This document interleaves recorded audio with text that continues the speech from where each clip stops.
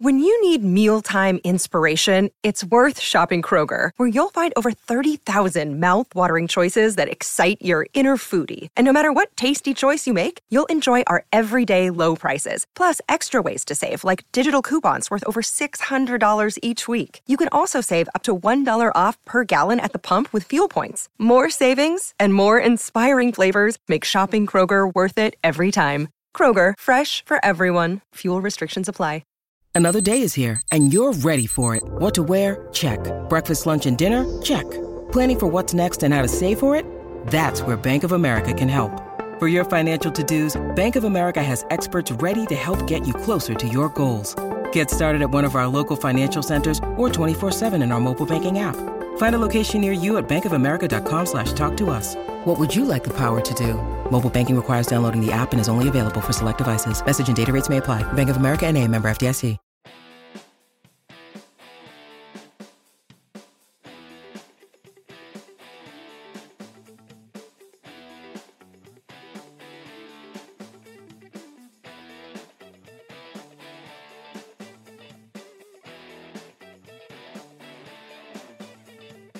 Okay, we interrupt this slog of a Patriots season. 2-9, straight into the sewer. We've been treading water here for a very long time. I don't need to remind everyone. We've watched it, we've experienced it, we've broken it down, we've listened to it. But we are taking a break. We are getting pulled from the sewer, dropped back into dry land, shaking off for an episode I look forward to for many weeks now. The Ringer's Danny Kelly is back as we record Thursday to talk some draft. How are you, my friend? I'm doing excellent. How are you doing? You hanging in there? We are hanging in. You know that I'm hanging in because it's exactly what I told you off air. That is the only operative phrase here around hanging in. Foxborough. Hanging in. We are that cat in the motivational poster staring at you going, I'm about to slip off, but for now, I'm hanging in.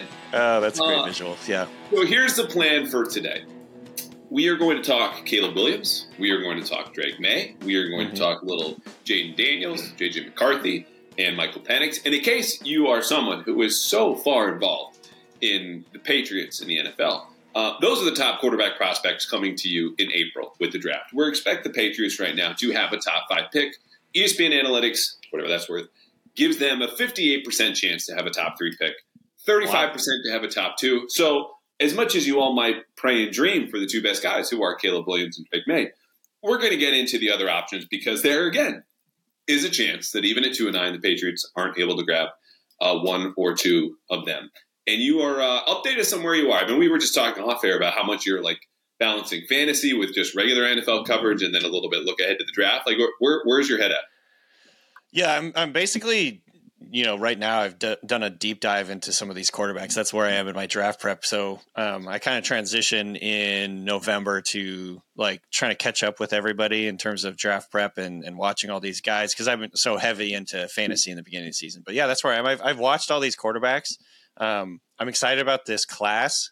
And it feels like it's getting pared down to like some of the real top guys. Because when we started out, there was like truly 20 or something guys that could potentially come out and be, top 100 picks or whatever. And so we're starting to kind of narrow down our focus on like the guys that are probably going to be first and second rounders. So, but I think, and especially in a season like this with such bad quarterback play, it's exciting that there's some potentially, future NFL stars among the group here. So yeah, I'm excited about this quarterback group. Good. Now, can I ask you how late into the process you get to the comps? Because I'm waiting for like Caleb Williams to be, Bowser with a bazooka or like Samus with excellent accuracy. Some sort of like Nintendo reference or just perfect on the nose reference that no one thinks of except for Danny Kelly, which I know you get a lot of praise of, and I don't want to make too much of that because the actual is legitimate. It's great. Like that's why I read you. It's not for the comps. But I'd be lying if the comps aren't the first thing I search for. Yeah, it's the hook, It's I take no offense to that. I think that's kind of like been one of the things I've tried to make my coverage a little bit unique by using those. But yeah, no, I haven't landed on. I'm going to hold those close to the vest for a little while here, and probably once draft season starts, kind of try and work through those. But I have a couple ideas for like Caleb Williams. It's going to be the big guys in this group I'm going to have to like really dig deep and try and find some good ones for those guys because this is a huge season, obviously, for like the top 2 quarterbacks, top 3 guys. For Caleb Williams, can you at least share the fantasy world or universe where you might be pulling from with him? I have not. Okay. I have not yet. What I was going to say is he's what everyone wanted Zach Wilson to be, is like where I'm kind of at right now. But no, there's a lot of time left. I still need to like hone it and everything. So yeah, I'm just very briefly now thinking of superheroes that were mama's boys, and I don't know if that Venn diagram is two separate circles or if it's one circle. But we'll get into it in a second here. Okay, the place where I want to start though is you are across the country, out in Washington right now, and I'm curious about this. Your outsider standpoint on the Patriots 2-9 season, which I already said is in the sewer. We've been pulled up back in dry land, but you've been standing on dry land or wherever the Seahawks live. I don't know where that is. Just a haze constantly of are they going to contend or just compete? And Pete Carroll's in the corner chewing gum. But when you look across the country here at the Patriots, like what do you think that you can see the forest from the trees about everything going on here? Yeah, the Patriots, obviously, like the injuries have been a big factor because I think there was a time in the offseason, in the preseason, where there was a lot of optimism around maybe this could be a feisty, frisky team in the AFC. But I think the injuries have really kind of sunk that, especially on defense. And then offensively, just an absolute like disaster. I don't know how else to put it. I've lost count how many times Mac Jones has been benched this season. I do know. 4? Jeez, Louise, that's actually more than I thought. I do know from a fantasy point of view, one of the most frustrating teams in the NFL to like use from a fantasy point of view. I think there's been two games this year where Mac Jones has had either less than 2 points or negative points. There's been multiple games of that, so that's not great. But I'd say just overall, like looking at the offense, like because that's what I've really been focused on during most of the season is just no dynamism, no speed. The quarterback situation has been an absolute disaster. I don't know like what the goal is really in terms of like rotating these guys. Obviously Mac Jones has regressed badly. I still kind of like maintain Mac Jones is better than how he's played, and maybe in a different situation he'd be okay. But I think it's just like one of those things where it's a snowball effect where he's just completely lost his confidence. The team obviously does not see eye to eye with him. It's just like one of those situations where nothing is working. The offensive line hasn't been good. The receivers are not doing their part. Even Ramondre Stevenson, I think for like half the season did not look like himself for whatever reason. No. I do think he's looked really good lately, which is great. But, early in the season, he just looked like a regular old guy. Like I was very shocked, and he's been one of the most, disappointing guys in fantasy from that point of view for half the season. So, my outsider's view is it's just like a mess. And it's like hard to put blame on any one person because it's like nobody has been good, really. So you get it. That's the summary. You get it. You might as well be here in New England with the rest of us. It's a mess. You mentioned Mac Jones. I should say now because, again, we had planned long ago to do this episode. The update this week is Mac Jones is taking a back seat. He worked on scout team on Wednesday. Bailey Zappi is being prepared to start, according to The Athletic. According to my colleague and your friend, Doug Hyde, Bailey has taken the majority of reps in practice. Malik Cunningham's been in there a little bit, but this is going to be the Bailey Zappi show. And I have no analysis to add to that. I'm sorry. We might talk about the game a little bit later on Sunday. It's all bad. Danny just told you it's a mess. I'm not here for the mess. We're here for the future for a little bit. Okay. So before we get to the quarterbacks, just some ground rules here. Okay, we're working from the following premises. Again, the Patriots tracking for a top 5 pick. Right now, they would have the 3rd overall pick. We're going to assume it lands somewhere in the top 5. We're also assuming that Bill O'Brien stays as offensive coordinator. And this might make you reach for a barf bag at home. But let me tell you, he is under contract beyond next season. And it's not that coaching contracts always get honored, but the guy is sticking around. I believe he's a friend of ownership. And so if he's sticking around, so is the offense, which we know is a Patriots base. But you can throw in a little bit more shotgun, some empty, some RPOs, everything we thought we were seeing this summer. And lo and behold, it was just a 2-month mirage before we got to this bleep show. The last thing, we are assuming the Patriots are intent on finding their face in the franchise, a quarterback to start over. We all love Maserati Marv, as it was put by Gus Johnson way too many times in that Ohio State game that he had 2 months ago. Marvin Harrison Jr. is going to be great. Jeff Howe has already made him a Hall of Famer. Not going in this discussion or in this draft. So now that I've said all that, Caleb Williams, What's the skinny, man? We've been hearing about it for 2 years. Won the Heisman last year, and still seems to be that same player. I think the story with Caleb Williams is this happens all the time. I think in the draft process is there's been a little bit of Caleb Williams fatigue. Obviously, there's been some. The USC hasn't been winning as much as everyone maybe expected or hoped. There's been some struggles. He's had a little bit of adversity. Obviously, a lot of people are talking about the fact that he jumped into the crowd and was crying with his mom. And that's all going to be a huge talking point during the draft process. But at the same time, I think he hasn't really changed that much. He's still in a very, very exciting prospect.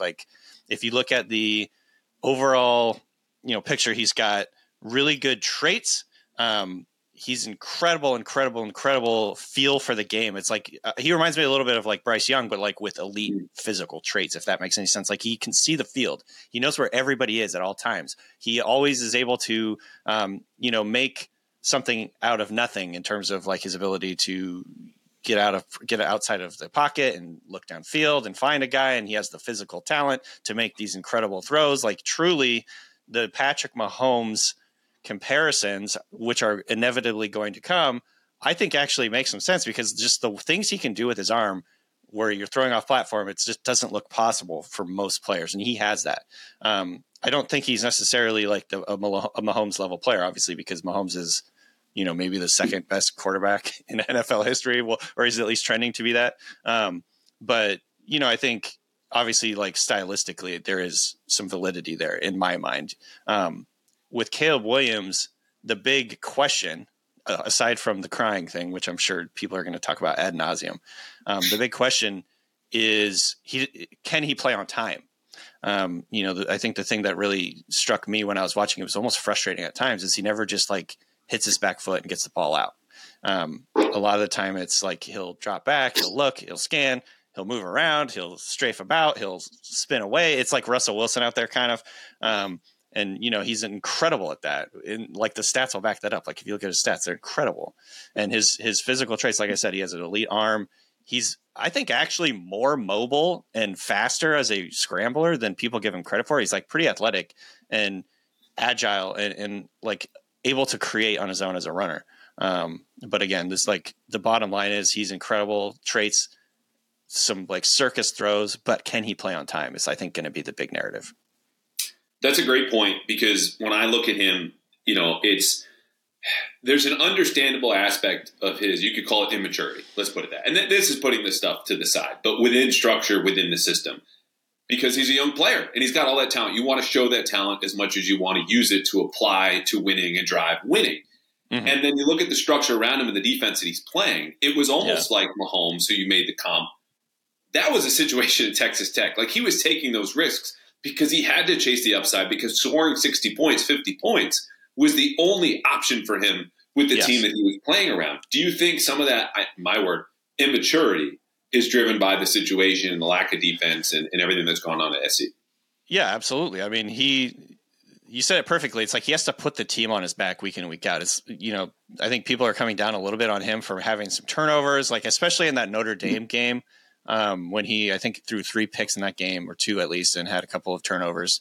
He was pressing, he was just forcing it. And the problem was, number one, the defense can't stop anything. This is a terrible defense. I mean, honestly, one of the worst in the country. I think they've given up 40 plus points so many times this year. But, so I think he was forcing it. He felt that he had to put the team on his back and really, carry them. And obviously that led to some forced throws and some turnovers. But yeah, there's something there. And I think, obviously people are going to talk about his personality. He's obviously a very confident guy. That may rub some people the wrong way. I don't know. There's going to be all this stuff, and we'll get to all that during the draft season, I'm sure, and dissect it. But at the end of the day, I still really like him. I think if I had to choose right now, he would still be my top player in this draft. Even though there are some, legitimate concerns about the way he plays. To me, the biggest concern is not necessarily how he plays, how he acts and his personality. It's just the fact that I think an NFL team is going to say, we have to be able to figure out whether we could make this guy play on time and hit his back foot, get the ball out, play in a rhythm, because the biggest thing that struck me again watching him was just nothing was rhythmic about his offense. Like it was like brilliant chaos, but like, is that repeatable? This is something that it hits close to home for me, because this is something that we talked about with Russell Wilson for like the first 10 years of his career was, can he play in structure? When he stops being a runner, can he be like a pocket quarterback, all this stuff. And, Russell Wilson did it for a really long time at a very high level, where he was doing a lot of improvisation. The scramble drill was a huge part of the Seahawks offense. So I think, his floor, I think Caleb Williams' floor is still very, very high. But the question is going to be, it's going to be a nagging question I think a lot of people have, is like, is he the type of guy that's going to play in structure of the offense, or is he just going to like run around and try and make things out of nothing? Right, that discipline. Let's call it the maturity. I mean, that's the best way you can capture it right now. Are you going to grow into that once you move into a new environment, which may not even demand that maturity? It might cause for more immaturity of just keep looking for the home run in light of overlooking the single and the double. You've thrown out a lot of names there that are interesting to me, and I want to get to a different question. But like sticking with the Mahomes-Wilson mentions, the end of his career, and no one's holding you to this draft opinion prediction as we record here November 30th. Does his career, again, highly dependent on wherever he goes, end up closer? Like not in the neighborhood, but you're like the town over from Mahomes. Or is it kind of on Russell Wilson Street? Like where do you think, based on just what we know now about him, where he ends up? I mean, it's obviously like a bold thing to say that it would end up in the Mahomes area. I'd say it's probably more realistic in the Russell Wilson neighborhood.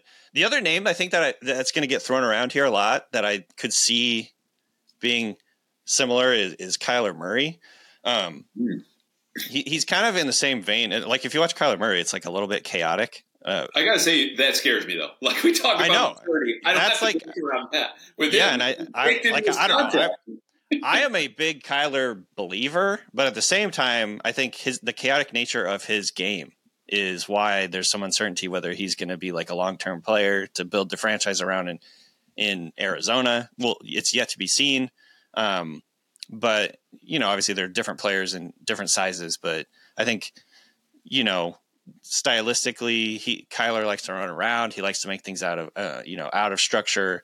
But I think there are some question marks about like playing in structure and the longevity of like that style of play. Mm-hmm. So, that's maybe like the floor comp, if you will.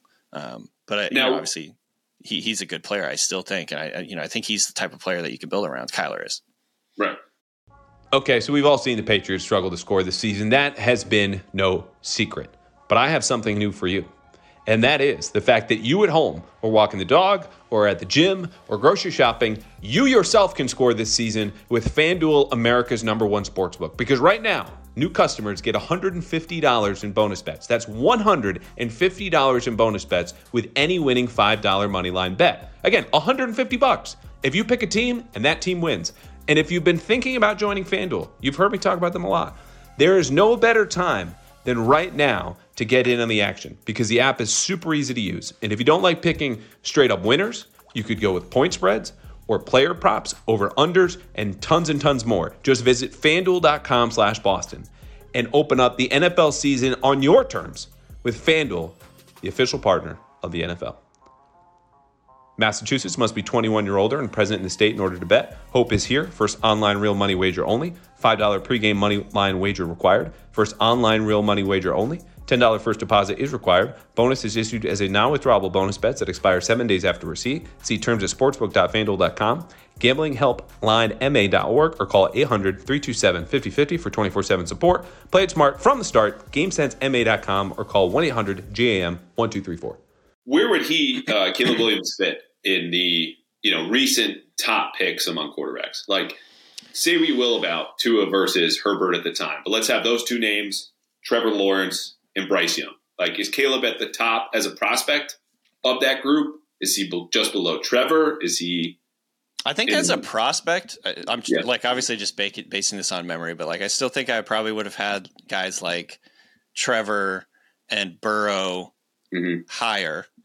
But I think right there is where he falls. Like I had Stroud as my first quarterback last year. I think I probably still would probably put Stroud a little bit higher just based on a few of the variables. Like, I'm a little bit worried about Caleb Williams' sack rate and his pressure to sack rate. He's very reliant on protection and like he's just a little bit too chaotic from that point of view. And I really liked Stroud, his just poise and calmness and playing on time and all that stuff. So I would probably put him like just right in that area. But like, again, to me, the bottom line is this is a very high level prospect. Like I'm very excited about what he can do in the NFL. I just think over the next couple of months, he's going to get picked apart for some of these things. And so I think these are the narratives that Patriots fans and all NFL draft fans are going to have in mind is like, he's going to get picked apart for his inability or perceived inability to play on time and play in structure. Right. I mean, you just have to watch one game and you kind of get it. Why Caleb Williams is in this conversation, not only just won the Heisman last year, but is going to be here at the top. Whether people like, Drake May or Caleb Williams, like I don't think there's a wrong or right from the little that I've known. I mean, we'll get to your thoughts on Drake May, but just to finish with Caleb, what is the one game? You mentioned Notre Dame, obviously not a better game for him. Where like, if folks want to understand what he's about, this is the game to go watch. The first one that came to mind was the Colorado game. So he had 6 touchdowns in that game. So obviously that's good. But like, I think you get the kind of the full Caleb experience watching that game. Cause there's one famous play where he's like drifting to his left, escaping, like he got flushed out of the pocket, drifted to his left. And then like essentially did a jump throw to like the middle of the field, like on a frozen rope to the guy. And then his receiver went and scored a touchdown. It's like, this is the type of plays you're going to see and get from this type of player. He's a guy that can keep plays alive. He's very dynamic. I think he's a huge pain to defend for the defense. So that game came to mind. He completed 30 out of 40 passes. So obviously this is the high end of games. And this is like, I think the good case of what you'd be getting from Caleb Williams in the pros. But obviously, he's had a couple ups and downs. The Notre Dame would be like the other end of the spectrum. If you're worried about him, watch the Notre Dame game. He's forcing it. He threw 3 picks in that game. I'm looking at his box score now. And so, obviously I think he falls somewhere in the middle of that, but like, again, I don't want to come off like I'm being negative about him because I'm very excited about him, to be totally honest. Like, I think he has the talent, the physical talent, the traits, the aggressiveness, the mindset, the confidence, to be a star in the NFL. It's just, I think there's a long time between now and the draft, and he's just going to get picked apart for some of these perceived weaknesses. Well, I mean, you gave small credence to like the Mahomesian comps in good and bad ways and part of that situation. So I think that speaks loudest of everything we said here. Like I'm glad that was the dismount here on Caleb Williams. Reinforced, still very much believe he's worth possibly the number 1 overall pick, and you like him better than Drake May, who let's get to right now. What is the difference in your mind between those two players aside from, Drake is in a different situation in North Carolina. He's 3 inches taller. He's a bigger player. Fits more of the traditional mold. But like there's similar arm talent there, is there not? Yeah, Drake May is another really high level prospect, I think, honestly. And it's funny because the comps are so high end with both Williams and Drake May. Obviously, I think Caleb Williams gets like Mahomesian comps because of the way he plays. I think Drake May looks and feels a lot like Justin Herbert when you watch him. Just like I thought the same, stylistically, like aesthetically, for whatever reason, he just looks like Herbert out there, like the way he throws and the way he runs. So I think it's a philosophical thing. It's like if you're building a team, just picture it that way. Do you want a guy like Mahomes or do you want a guy like Herbert? And take away the surrounding cast, because obviously Mahomes is playing in the Andy Reid system. He's had like a great supporting cast. He's been on a good team.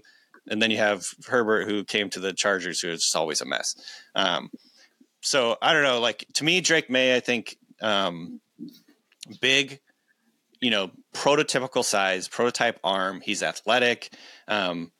He stylistically plays on time more, which I think is probably going to appeal to a lot of teams. I could see a lot of teams ending up having him as their number 1 and Caleb Williams having Caleb Williams as the number 2, just based on the fact that I think coaches will see him and be like, oh yeah, I can coach this guy in our system so easily. Like he has all the traits, has all the arm talent in the world.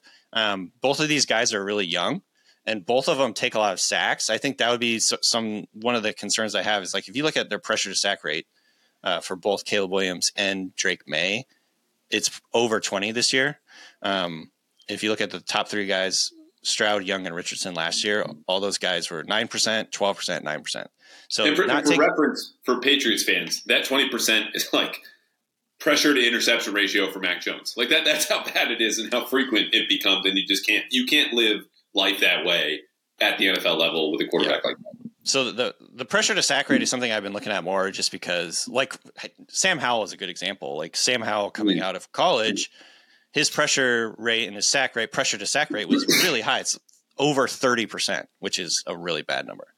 And that's carried on to the NFL. In some ways, I think one of those things is just the type of quarterback you are. Like that, it's a quarterback stat.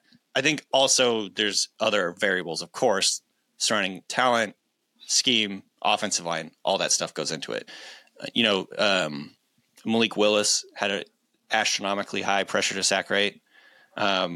Justin Fields, I think, had a high one, and that's borne out in the NFL. So I think there's a little bit of a concern with both Williams and Drake May of how many sacks they take.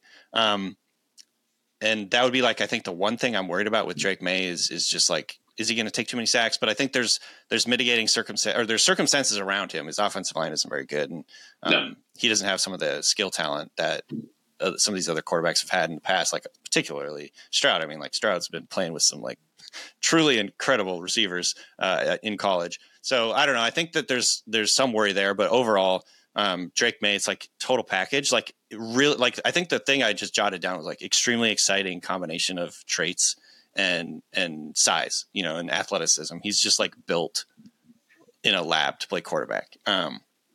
So I think, accuracy downfield, I thought was a little bit spotty, but overall, a really, really high level prospect. I really like him. I think when he sets his feet and throws, again, it looks like Herbert, like he can launch that thing. It's like a freaking howitzer. I think, these two guys, Caleb Williams and Drake May, it's very close for me. And I think they're both going to be like top 3 picks probably. And it's just really a question of like philosophy and style as to like who you like more. I think it's like a Rorschach test. Like what kind of quarterback do you want? Do you want a guy who can like do incredible things out of structure once the play breaks down? Or do you want a guy who's going to like run the offense and, get the ball out on time? Also, May is good out of structure too. So it's not like either or necessarily. So it's funny because when you talk about it in those terms, my thought, and this is half serious, half facetious, is that the Patriots will go, well, we'll just trade back and take J.J. McCarthy, because what we've seen in the last 3-4 years is a commitment to system and style versus maybe the substance of the player. Like I wrote at the time and have since learned the Patriots were just out on Justin Fields. And I think for reasons that we've seen borne out, it's a processing thing. It's not that he can't read defenses. It's just slower for him in the pressure to sack ratio. Mac Jones, meanwhile, of course, quick, generally smart. We haven't seen this player in a while, but that was how he was built coming out as a rookie. Right. Played as a rookie, processed well, all those things. And they committed to their offense as opposed to could a player, not that Zach Wilson or Trevor Lawrence was there, but who doesn't fit our mold, maybe elevate or change our offense. And those conversations about what they want to commit to, which personally I would just commit to the player when they're regarded as highly as we've just discussed them, and build around them, change the system to fit their talents. And so, but listening, just if we're sticking between the Drake and Caleb Williams, which one based on that, let's say they stick loosely to a Patriot system, would you see as a better fit in New England, Caleb Williams or Drake May? Probably May, honestly. Okay. I think, he feels to me more like a guy who's willing and able and ready. Maybe ready is just the best way to put it, to like play in that system. Run the offense like it's designed rather than kind of trying to like go out and make a bunch of plays and do too much. I feel like personality wise, he might fit a little bit better. Honestly, I don't really know yet. I think there's still a lot of time to like figure all that stuff out. But yeah, I think I would probably lean May just based on stylistically what he does. He looks a lot more like Tom Brady than Caleb Williams does in terms of like height, arm strength. He's more of a prototypical pocket type passer from that point of view. So I would say just like, if you're looking for a guy that's going to be more playing in the system rather than like freelancing and playing sandlot style football, it's clearly May. And it's not even saying that Williams can't do that. It's just, he doesn't do that right now. Right.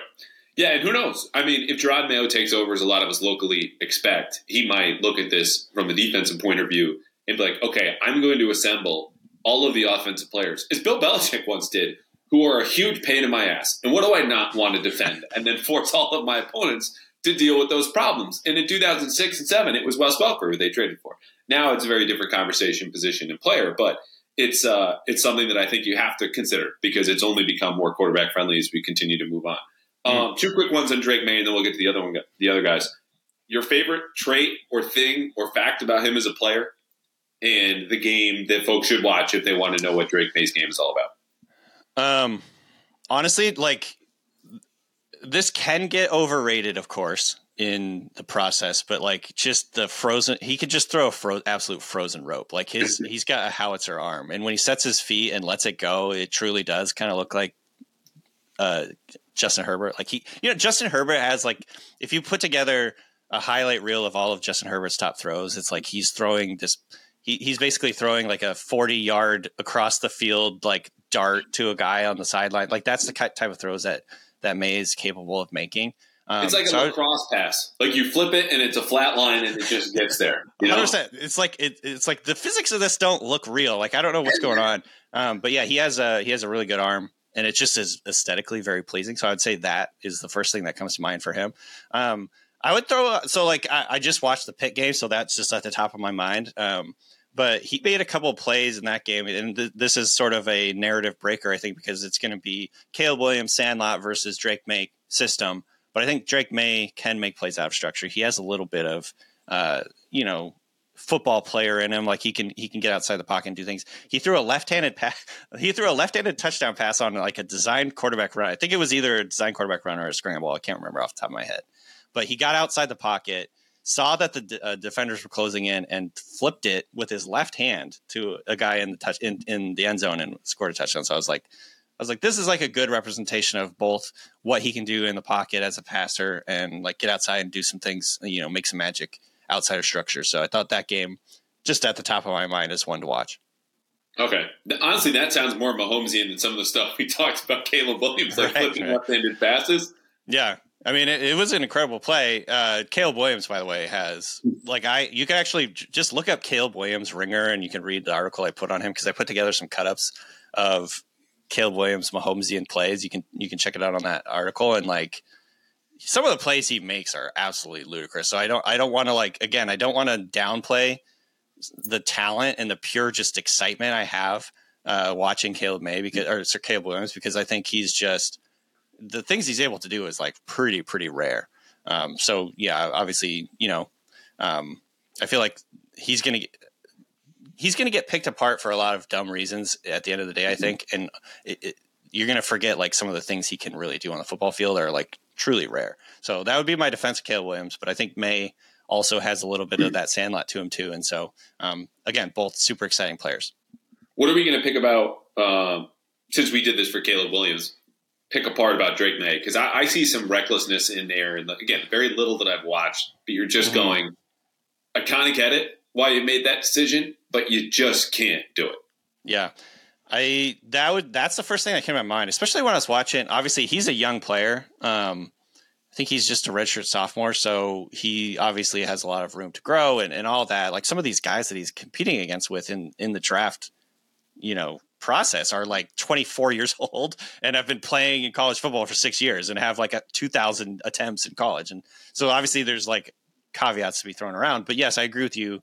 There was some plays where I was like, that was, forcing it when you really shouldn't have. I think I kept coming back to, he makes throws downfield where he has a guy, he has a chance to give that player a chance down the field, his receiver a chance, and he just like overthrows it by like 5 yards. So I'm wondering, and I didn't know for sure whether he was just like being safe and like throwing the ball to a place where only his receiver could get it, not necessarily putting the ball in danger, or if he's just inaccurate. I'm still trying to like kind of figure that out, because there's some deep passes where I'm just like that had never had a chance.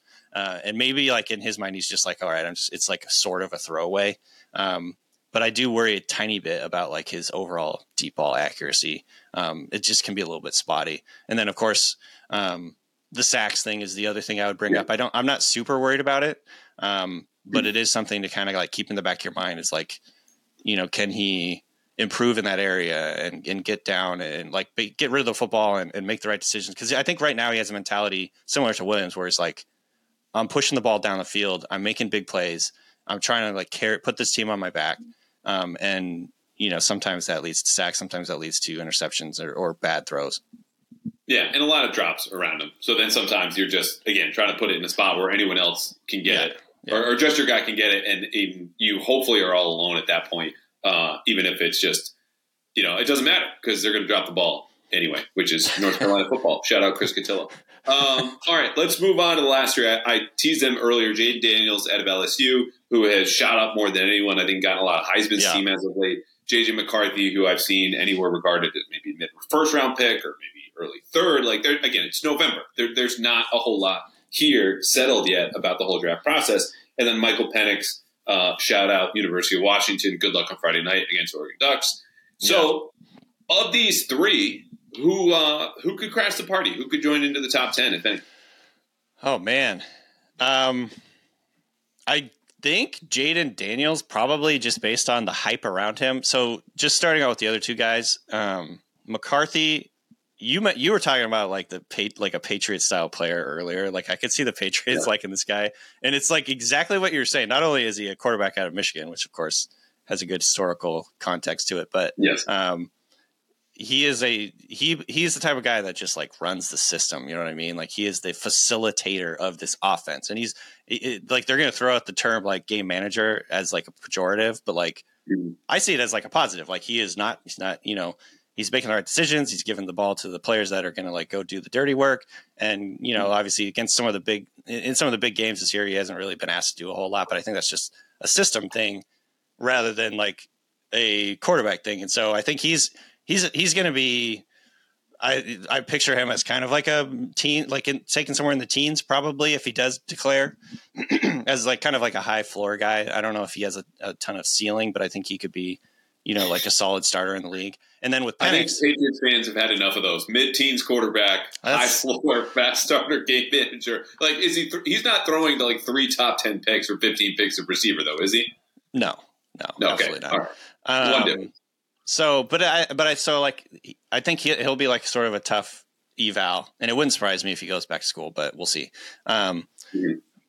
I kind of got like Kirk Cousins vibes. Obviously, it's very early, so don't hold me to any of these comps. But like, a more athletic, more sprightly Kirk Cousins type player. The Michael Penix thing, I think, is going to be very interesting. Obviously, it's just like straight up weird to see left-handed quarterbacks. Like I had the same like sort of like thing with Tua. It's just weird. It's like I can't tell if he has like a weird throwing motion or if he's just left-handed kind of deal. You know what I mean? Like, I think the big deal with him though, obviously the numbers are incredible.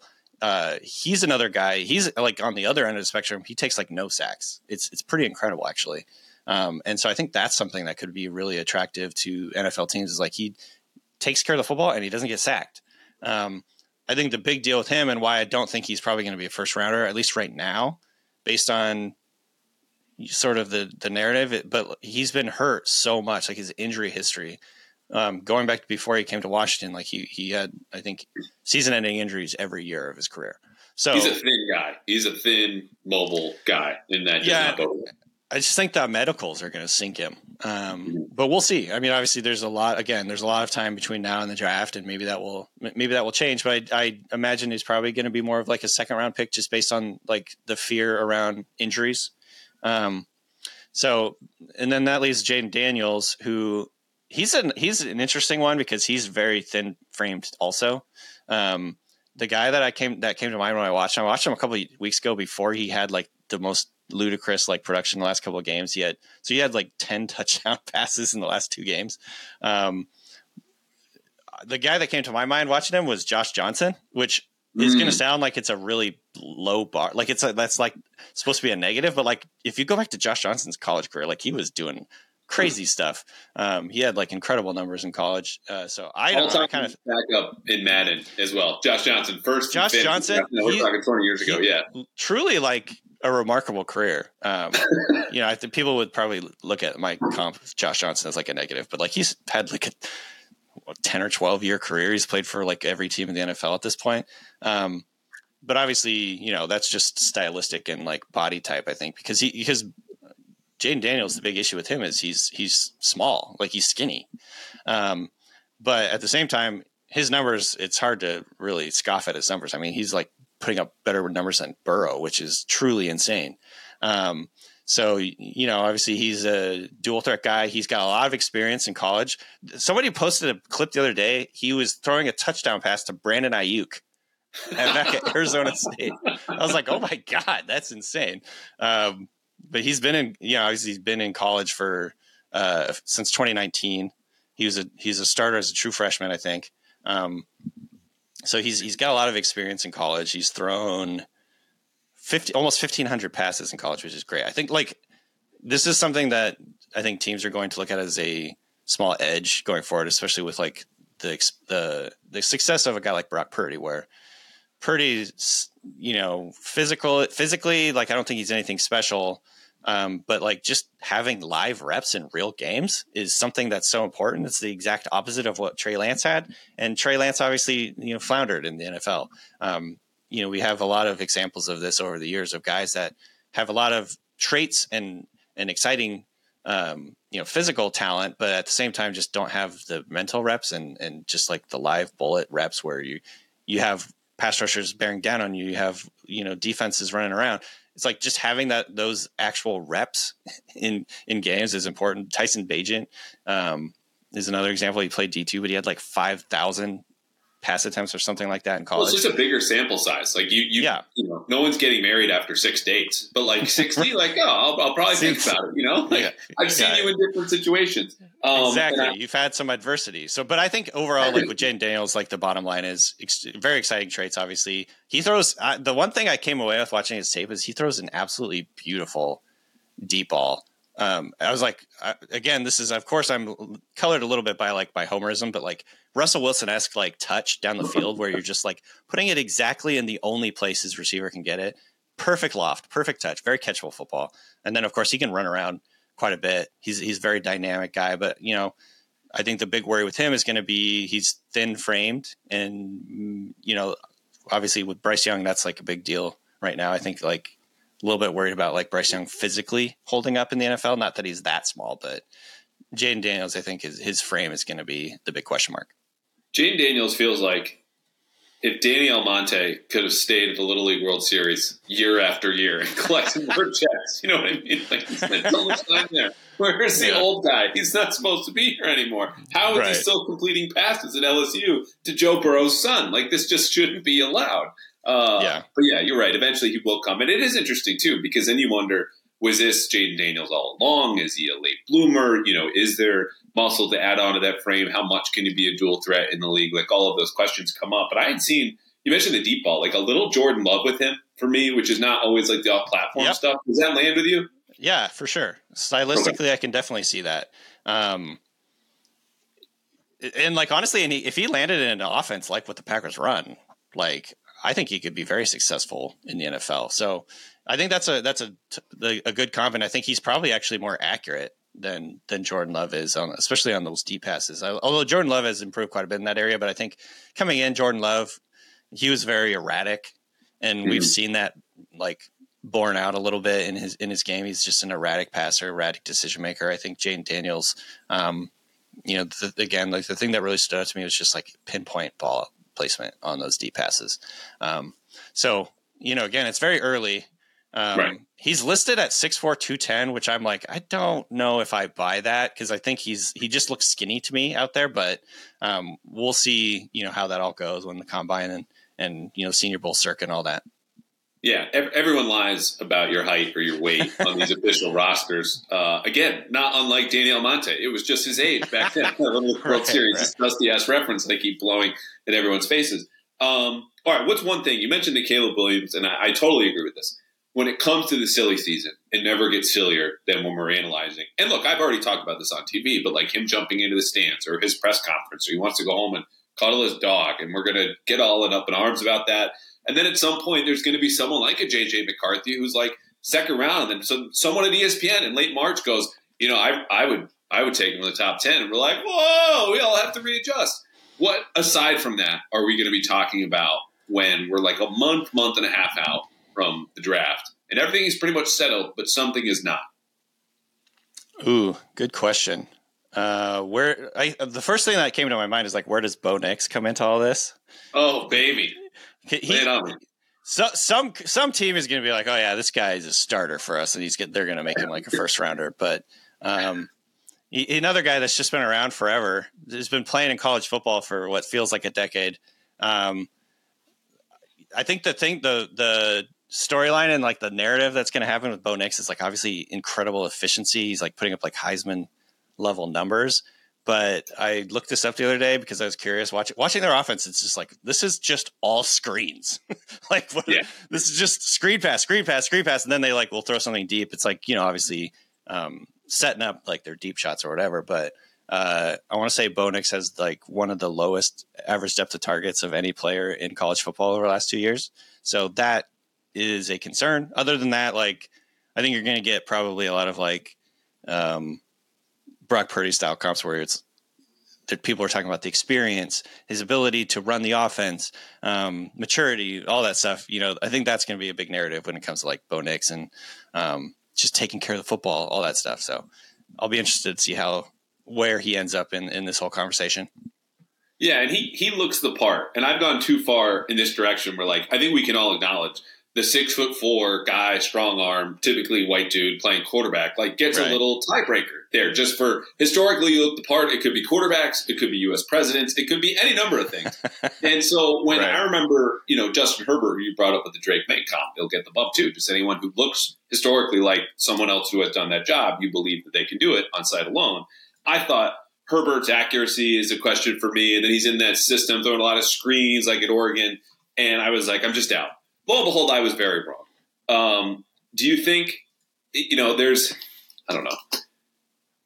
Is there anything about this quarterback class too, and we'll finish on this, that you think will have kind of defining trait or about either the players or the process with which that we go through things? Because that year was a lesson for me of like, you could still look the part, get a bump, and then exceed expectations. Mm-hmm. Or Mac Jones in that whole class was a lesson in the surroundings matter, whether it was Zach Wilson at BYU, Mac Jones at Alabama, even Justin Fields at Ohio State to a degree. Like, do you think looking at this class will have one kind of takeaway in the years to come? And I know it's very early, it's still November. I'm really putting you in a shit spot here with an interview, but either a commonality among the prospects or we're getting smarter and this is the next thing we need to learn about scouting quarterbacks.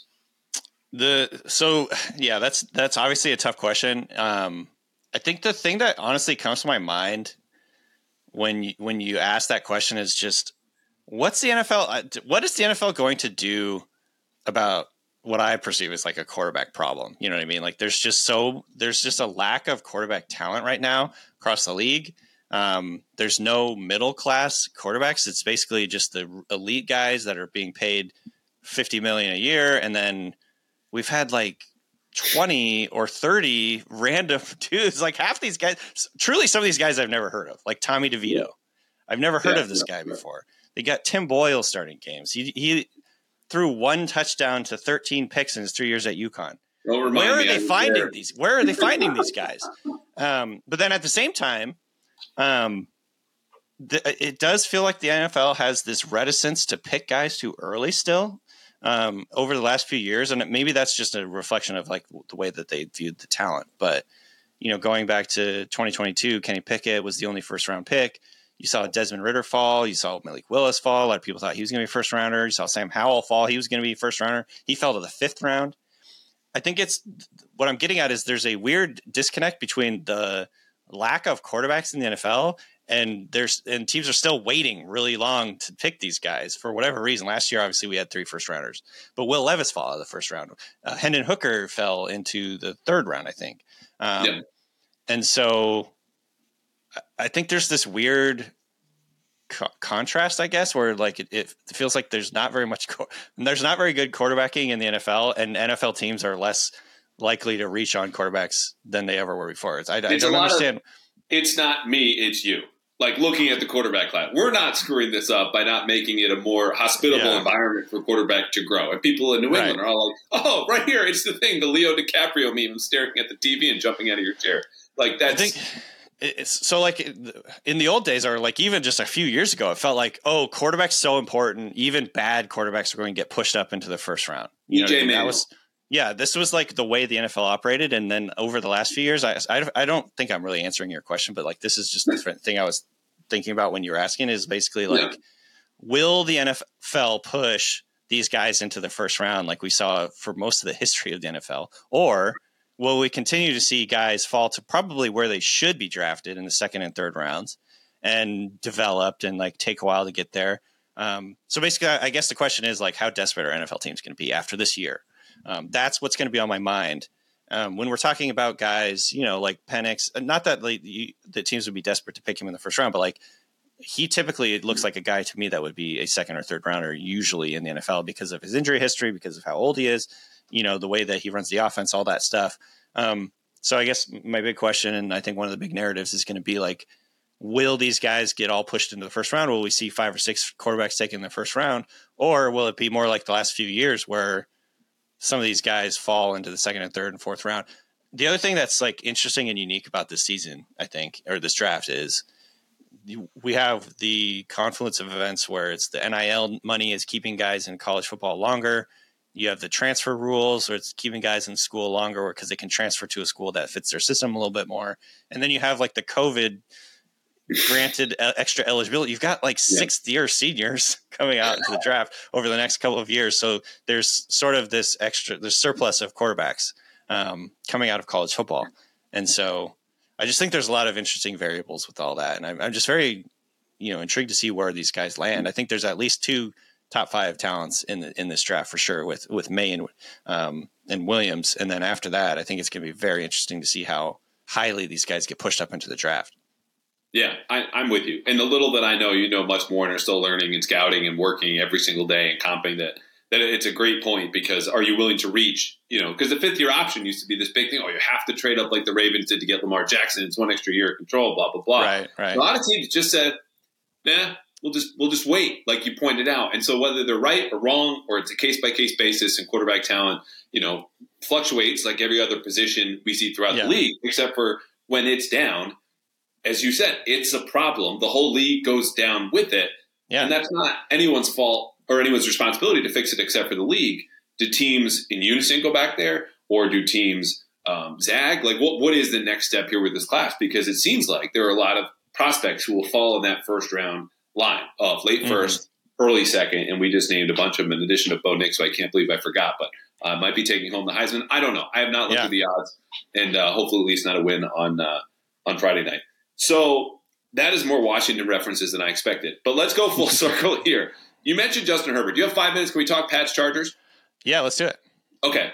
So typically I have a 3-2-1 preview breakdown after the Patriots have the ball and the opponent has the ball. And then we do 3 keys and 2 matchups and 1 random thought. So I think we should just do 3 thoughts, 2 keys, and then you can just pick one thing that you want to say about anything and then we'll get out of here. Does that work? Sure thing.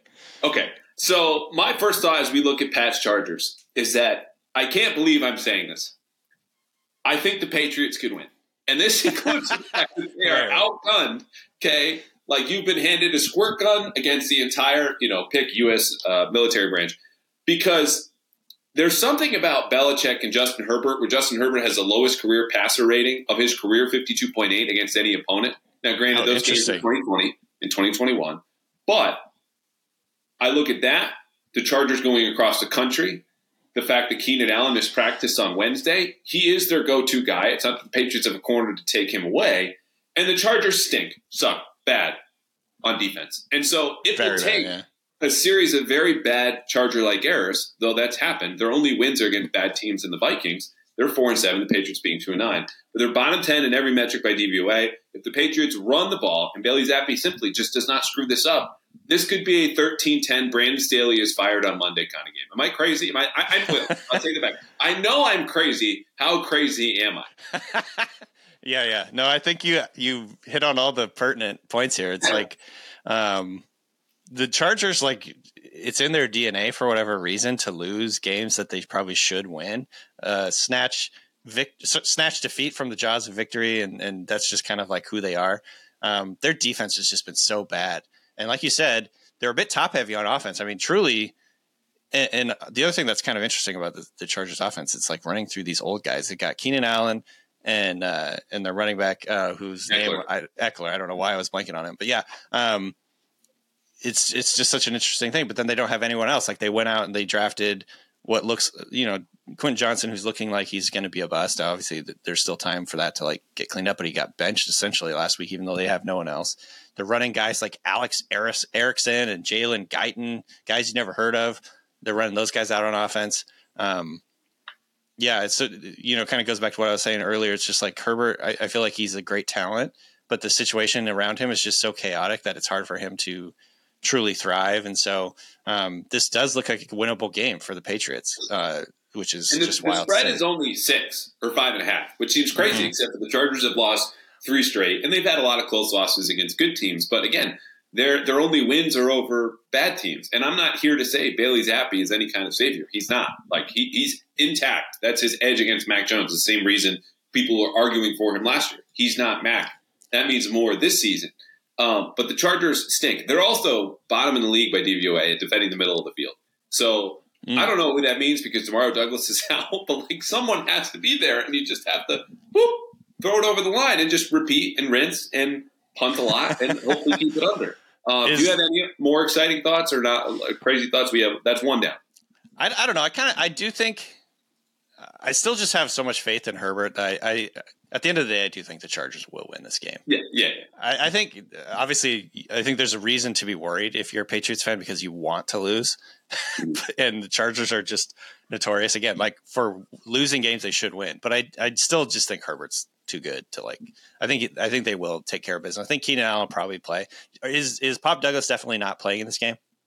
It's his second concussion in less than 2 months. He entered the protocol, as I understand it, on Monday. Okay. And so I would be surprised if he plays. He also missed the next game after his original concussion. And so I had seen something about how he told the media he didn't have a concussion, but he told me right to his face. He was snacking on an orange, peeling it off, smiling after the worst loss of the Belichick era, the most boring, depressing game. He's like, "Yeah, I'm good. Which really should have just been assigned to me. Which here's the thing: people mad about that, I get, but a Patriots player directly answering a question about an injury needs to be celebrated like any kind of eclipse or rare event in space, okay? Because it just doesn't happen. So, of course, I'm going to share it with you. I'm sorry it was wrong, but then also told folks on the last episode I would be surprised if he plays, which was a hint he's in the protocol. Anyway, I'm with you. For the record, I think the Chargers will win 20-9, but there's absolute disaster here potential for a Patriots win for both sides. Absolutely. It's just crazy. All right. I know my boss, Bill Simmons, is on record saying he's officially worried about this game. So that gets my spidey senses going a little bit. Yeah. Yeah. That's all we have now is just anxiety for the next 6 weeks over good things happening, quote unquote, good things. Last thing here, kicking situation. Bad time for Chad Ryland, who I spoke to this week. Kid has missed 35 yarders in the last 2 games. The last one should have tied the game against the Giants. They have Matthew Wright in, who I completely missed. It was an NFL kicker that existed for the last 3 or 4 years. And I don't know who's going to kick on Sunday because I know they're competing in practice, and that's not a situation you want to have. But it amazes me that we got through almost 3 months of the season, and of all the problems that they've had, we've just completely glossed over until this week. Oh, the Patriots can't make field goals. And he's had 2 misses from 30 to 40 and 40 to 50 and 2 beyond 50. So it's not like a total disaster. But for most teams, you'd be going, what the is going on? And yet there have been so many. What the is going on that we only just now got to this kicking situation? That's my final thought on this game, which, who knows, might result in another field goal at the end.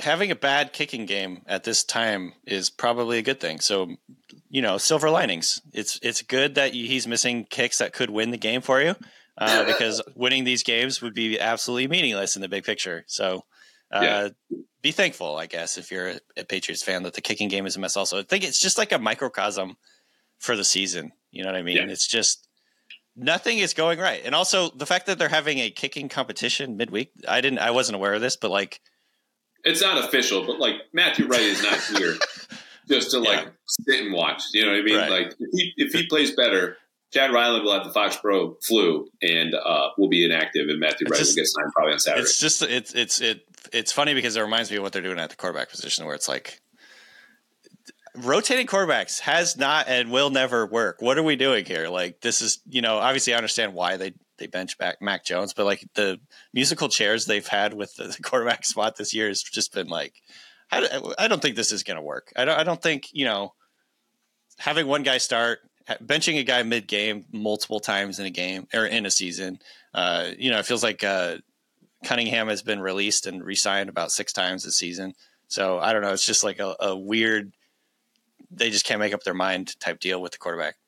Yeah, no, thank you for the reminder, Danny. I really appreciate it. I wanted to go back there down into the sewer where we started out of at the beginning of the episode. All right, 2 keys, not for the Patriots, but for everyone to get through this game. Any fantasy angle, any gambling angle, anything like to kind of find joy in this? I mean, Justin Herbert is awesome if you want to say, hey, he might be your next quarterback, except for his name is Drake May, and he's 6'4" instead of 6'6", and he's, there you go, playing in North Carolina right now instead of Eugene, Oregon. Like, what's your key for fans to get through this? My fantasy, the only thing I'm excited about in fantasy for this game, other than obviously Herbert and Keenan are incredible right now, is I kind of am excited about Ramondre now. Like, Ramondre has put together a pretty good stretch of games here. He looks to me like he did last year, where he's making guys miss. He has these little subtle moves and jukes and like strafes that he makes guys miss and keeps runs going. He has like this very slippery running style, which I love. But I think also with Bailey Zappi in there, it's like check down city. It's going to be good for fantasy. So I'm hoping Ramondre can catch like 6 or 7 balls and like have a big week because of that. Just check down, get rid of the football, all that stuff. I love that pick. The Chargers are 30th in DVOA at defending running backs in the passing game. The run defense again. Perfect. Stinks. Yeah. I think they're going to target Austin Johnson and Kenneth Murray up the middle. I guess I am giving some serious football analysis here at the end. My other key is to just kind of keep an eye on J.C. Jackson. I don't even know if he's going to play that much because he was garbage against the Giants. Then declined to talk to me after the game in the locker room. Whatever, it's his prerogative. But yes, I'm going to mention it in my own podcast because that's why I have a podcast, is to air such grievances. Festivus, only 22 days away. But if there's a game where there's like a last straw for him, it might be against the Chargers. Like I don't know. Like there's very great potential for something weird to happen involving J.C. Jackson. Before the game, he says something. After, he blows something against Keenan Allen. He gets into a fight. I don't know. He is a wild card, which brings us to the last part of the 3-2-1 breakdown, which is typically the wild card thought. And I told you it doesn't even have to pertain to the game. Mine will just be, I'll give my pick. I think the Chargers win 17-9. And I know you think the Chargers are going to win too, and that's not particularly wild. But like, what have we not covered? Are you thinking about the Mariners anymore? Are you watching the Kraken? Like, what's going on? No, to be totally honest, I'm pretty laser focused on football.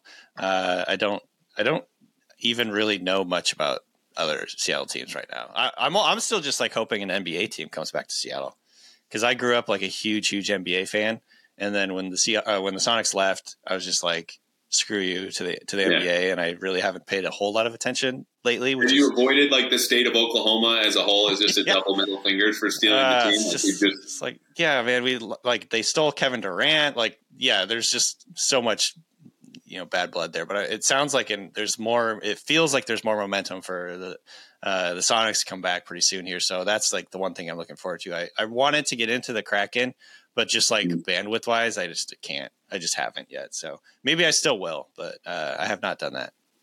Yeah. All right, man.